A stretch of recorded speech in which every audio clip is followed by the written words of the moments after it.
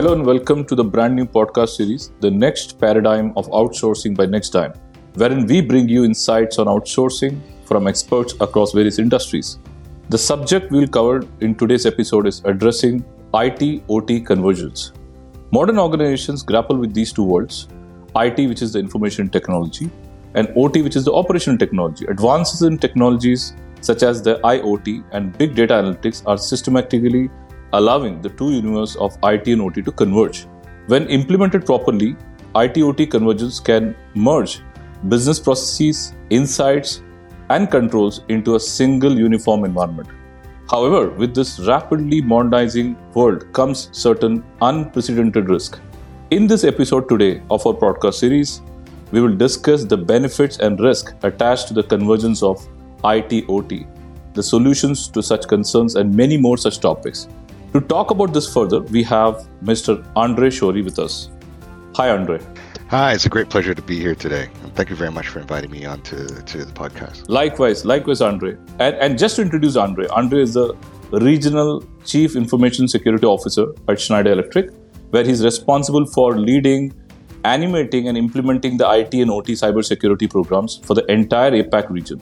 With over 3 decades of professional experience, a SANS Master of Science in Information Security Management, and 18 major cybersecurity certification, Andre has made it his daily mission for the last 3 years to address Schneider Electric's cybersecurity posture for its regional ecosystem of customers, partners, and employees. He also serves as an executive board member of the Singapore chapter for International Information System Security Certification Consortium and as Vice President of the Association of Information Security Professionals. It's a pleasure to have you with us, Andrew, today. And with your go-ahead, I'll be asking you a couple of questions on the topic. Yeah, please. Looking forward to it.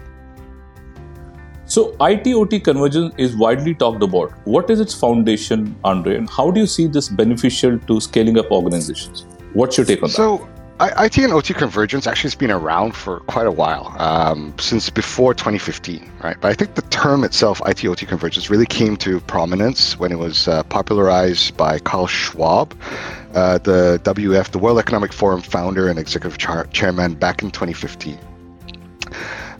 It's really about increasing interconnectivity and smart automation, right? So in this converging world, your IT and OT systems will talk to each other, increasingly talk to each other, and you will have a lot more OT, or you'll find a lot more OT in your environments, IT environments as well.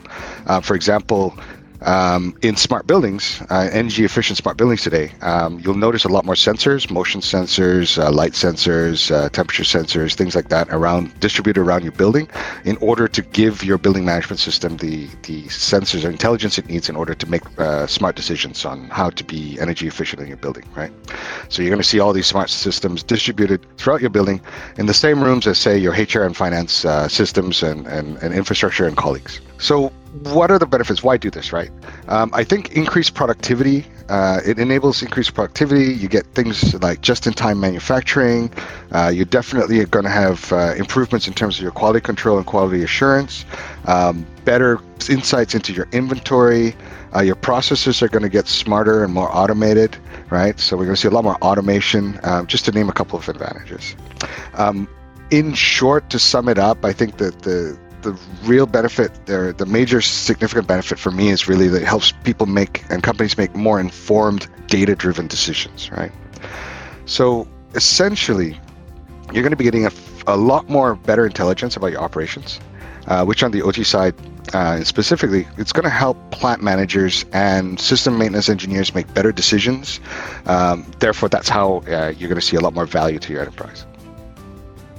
Despite the promise of higher stakeholder returns from lower operating costs, higher efficiency, and synergies, there are still inherent risks that can impact the realization of benefits from IT-OT convergence.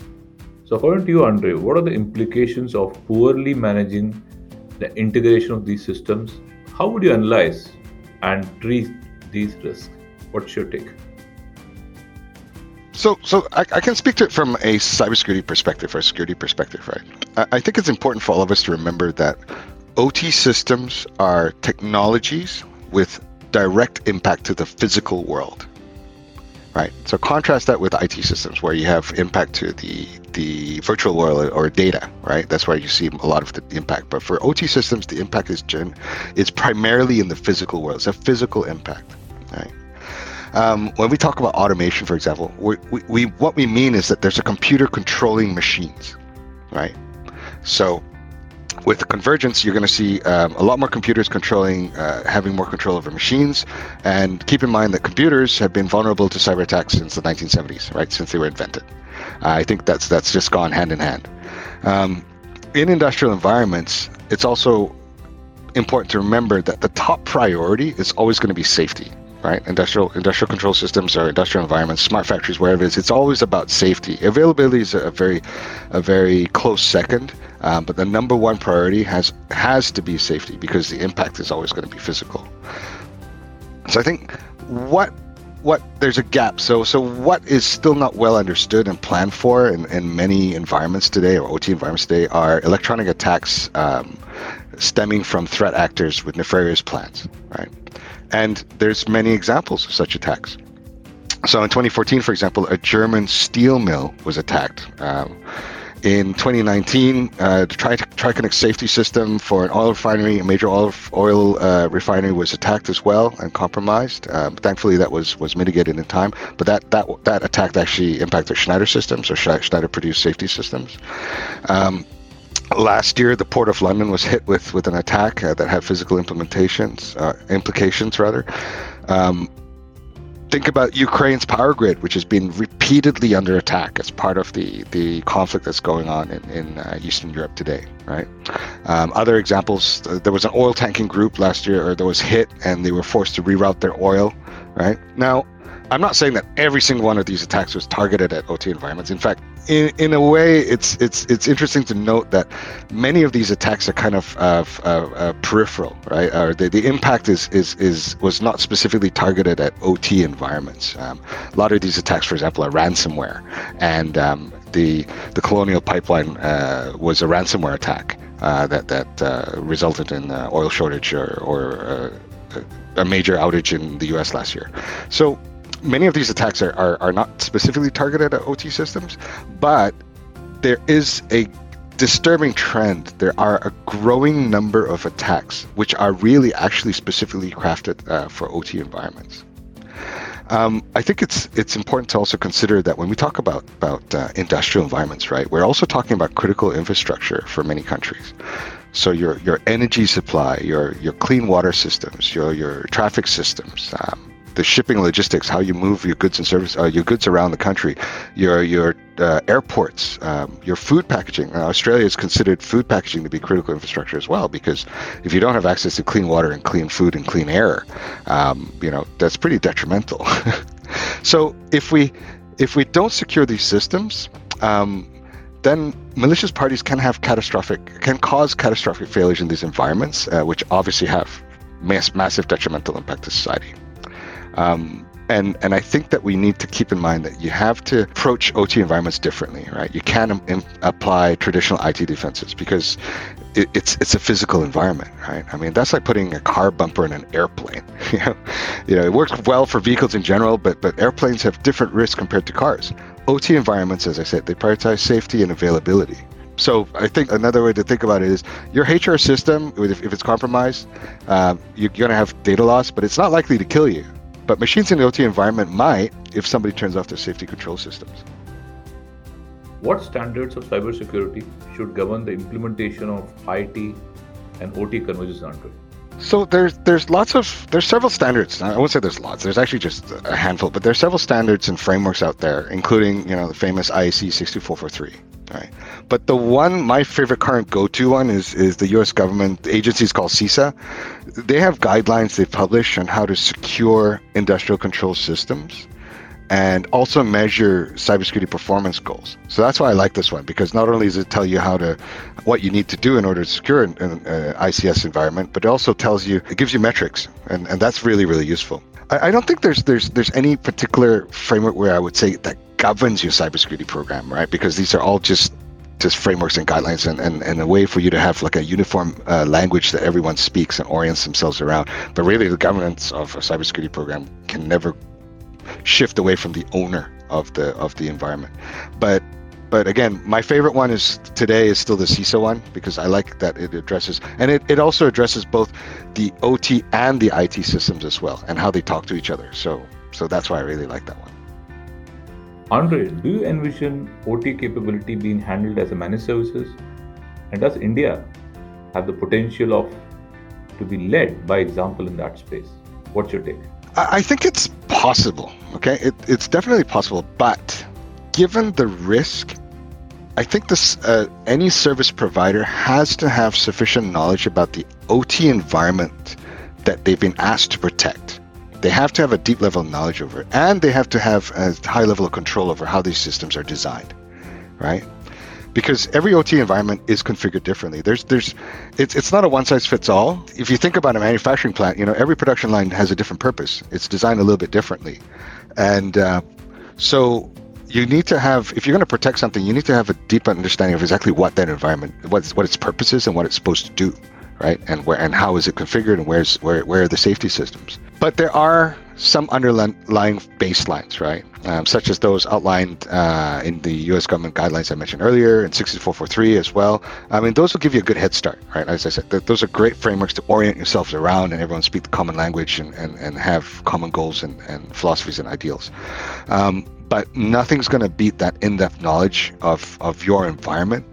So be sure that you, as the owner, fully understand and are instrumental in the designs of your security program. And if you're going to outsource any of that, if you're going to delegate your security operations to someone else, make sure that they understand it as well.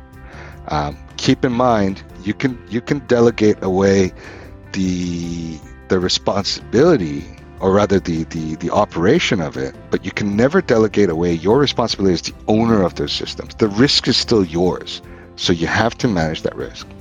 But I think, like you mentioned, India.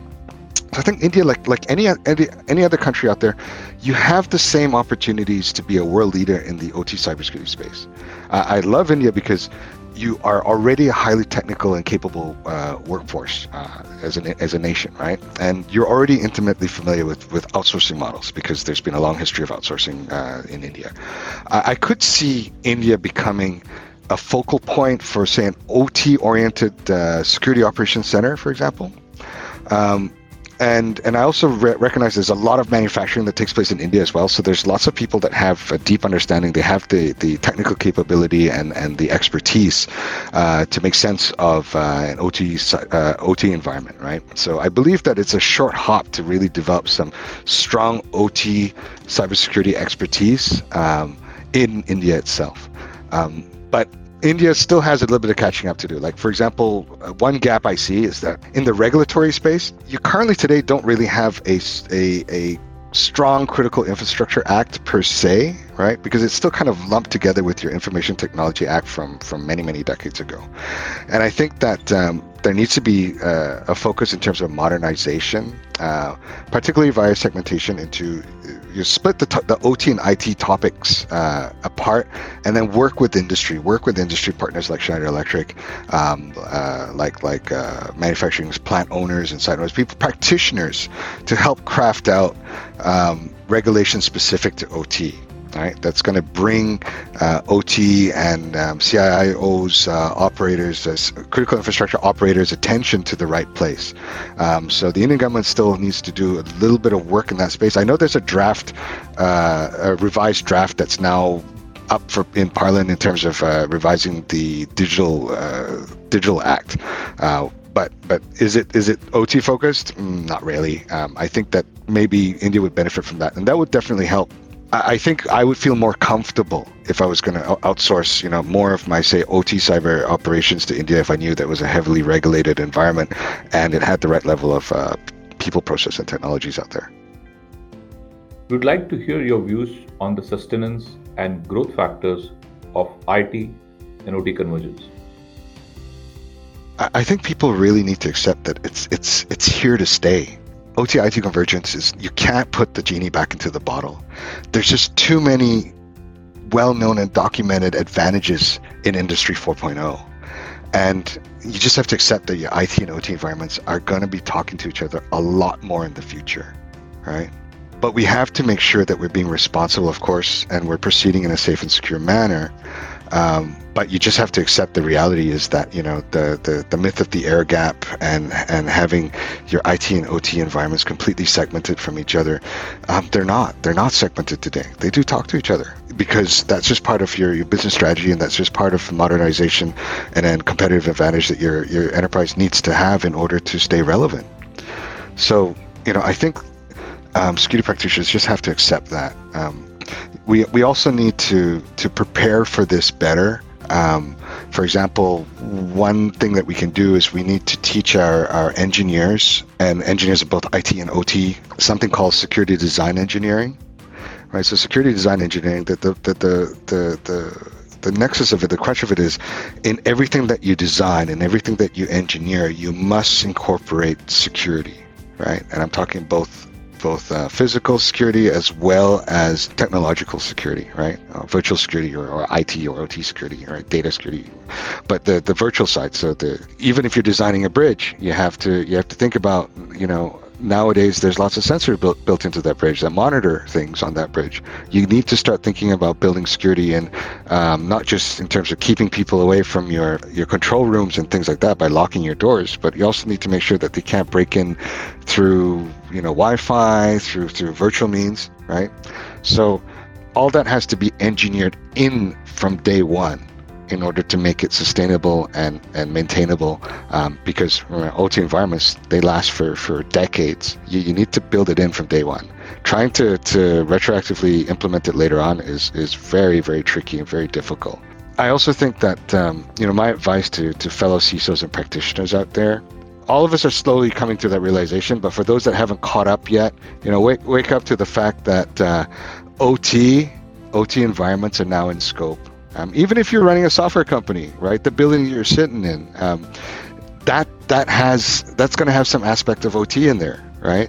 So it's going to be in scope for you. I mean, all our computers run on energy and electricity, so that's already in scope for us. Has always been for a long time, but we need to take more active management and addressing security concerns related to the operations of our environments. You need to incorporate OT as part of your cybersecurity program. Right, either build up a second pillar, or just have it under the same umbrella and just start to train yourself on OT. Right, understand OT related risks, build up the OT capabilities within your cybersecurity teams, and prepare. You know, the OT flood, it's coming, guys. It's coming, and it's already raining today. So be ready. Thank you, Andre, for a very informative conversation on addressing IT-OT convergence. I'm sure that all our listeners must have benefited from these insights. Thank you, everyone, for listening in. If you have any questions or have any suggestions for future topics, please write to us at thinknext@nextdime.com. Thank you, everybody. You have a great day ahead. Thank you. Bye-bye.